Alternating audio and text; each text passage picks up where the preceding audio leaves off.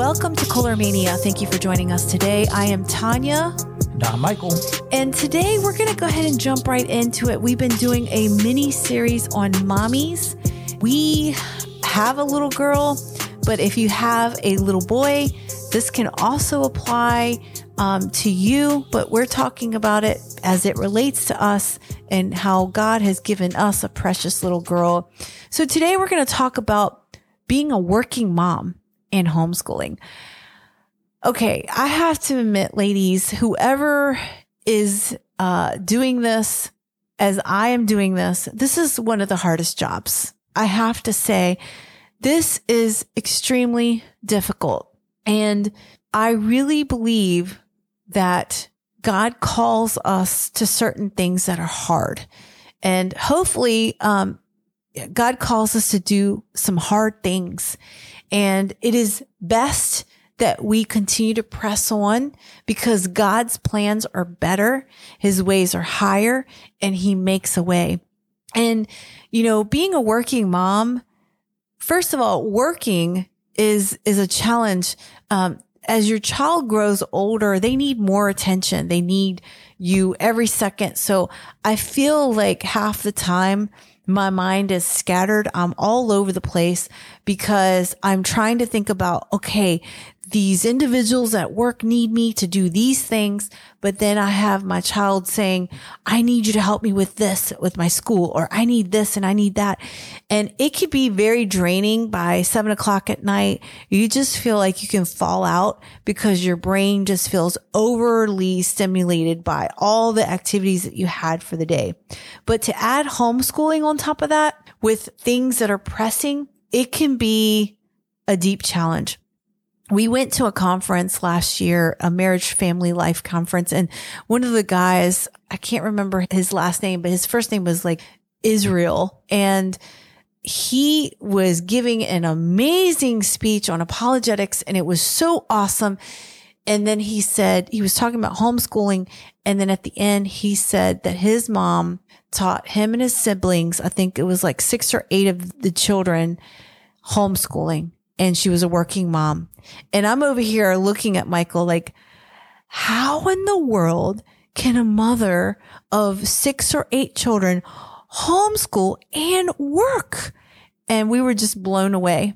And it just made me more pumped to say, I can do this. With God's strength, I can do it.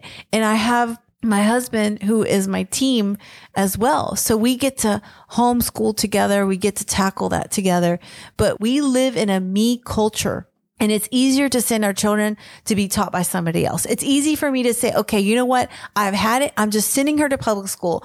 Okay. That's wrong for us and our family because we want to teach Christ. We want Jesus to be our foundation. There's a lot of public schools that are not teaching the way of God and going in a Babylonian concept here. So we know that that is not the best option for our family. And we can also send our child to private school. But, you know, it goes back to the Deuteronomy 6. If we have the opportunity to do this, God has called us to do it. We can teach our children. We can do it. God equips us to do this. And this is something that, you know, we have to be prayerful about, and seeing that God wants this for our family and really understanding the personality of our child, understanding that this is an opportunity for our child to be taught in the ways of the Lord and to be raised to know what they are up against with the culture. And so it is something that the Lord has to call you to do it, and he will provide. But being a working mom and homeschooling is a juggling act. And Michael, you can speak to those moments where I think I'm just not able to do it because I'm just so mentally drained that you can see it from my face and my heart and my voice that I just need you to help me. Yeah, I think it helps that both of us are at home so we can kind of tag team the situation. And you know, when you're in a meeting, then I can come in and do some school. And when I see that or hear and pick up on the fact that you are going back and forth and struggling with her, it's time for me to maybe step in, that you need a break and our daughter needs a change of scenery and a change of teachers, a different dynamic to just kind of break up the situation. And sometimes there's something about daddy stepping in. It's like, no, I want mommy. Well, you got daddy now because you're not getting along with mommy at the moment. And sometimes that can have an impact and help reset some things, even if it's just for a moment. And then, you're able to come back and continue on. Or sometimes I take the whole school day, and sometimes that's necessary. And, I think that's good for both of us too, because that allows, I'm a very doing kind of personality. I just like to go from one task to another. And, I need those family times that are needed to kind of tune me into the fact that I need to spend time with my daughter and I need to do some school, and she needs to see me as the teacher as well, and stepping in and doing those Bible studies with her and leading the Bible studies. So she sees both parents as disciplers of her and not just one parent and, the father is off doing something else. We are both discipling her. And, sometimes you take the lead on things and you organize school and you get the curriculum together, but there's times where I'm doing the teaching. And, I try to be the PE teacher, when the curriculum, schoolwork, book work is done, we go out and play, and I try to make sure that she's getting a good amount of outdoor time and spending time out in the woods and by the creek and jumping on the trampoline and playing soccer and playing basketball and baseball and climbing trees. And so she's used to picking up bugs. And, I want her to be comfortable in the outdoors when it's hot and uncomfortable, when it's cold and uncomfortable, that she's just not shying away from being outside, that she's comfortable in all environments. I think it's important to have a very well-rounded individual and to disciple her to be well-rounded to whatever and be open to whatever God calls her to do. God may call her to be a missionary somewhere in Africa. She doesn't like the outdoors. That's not even going to be an option. God will never call her to do that because we didn't prepare her for that possibility.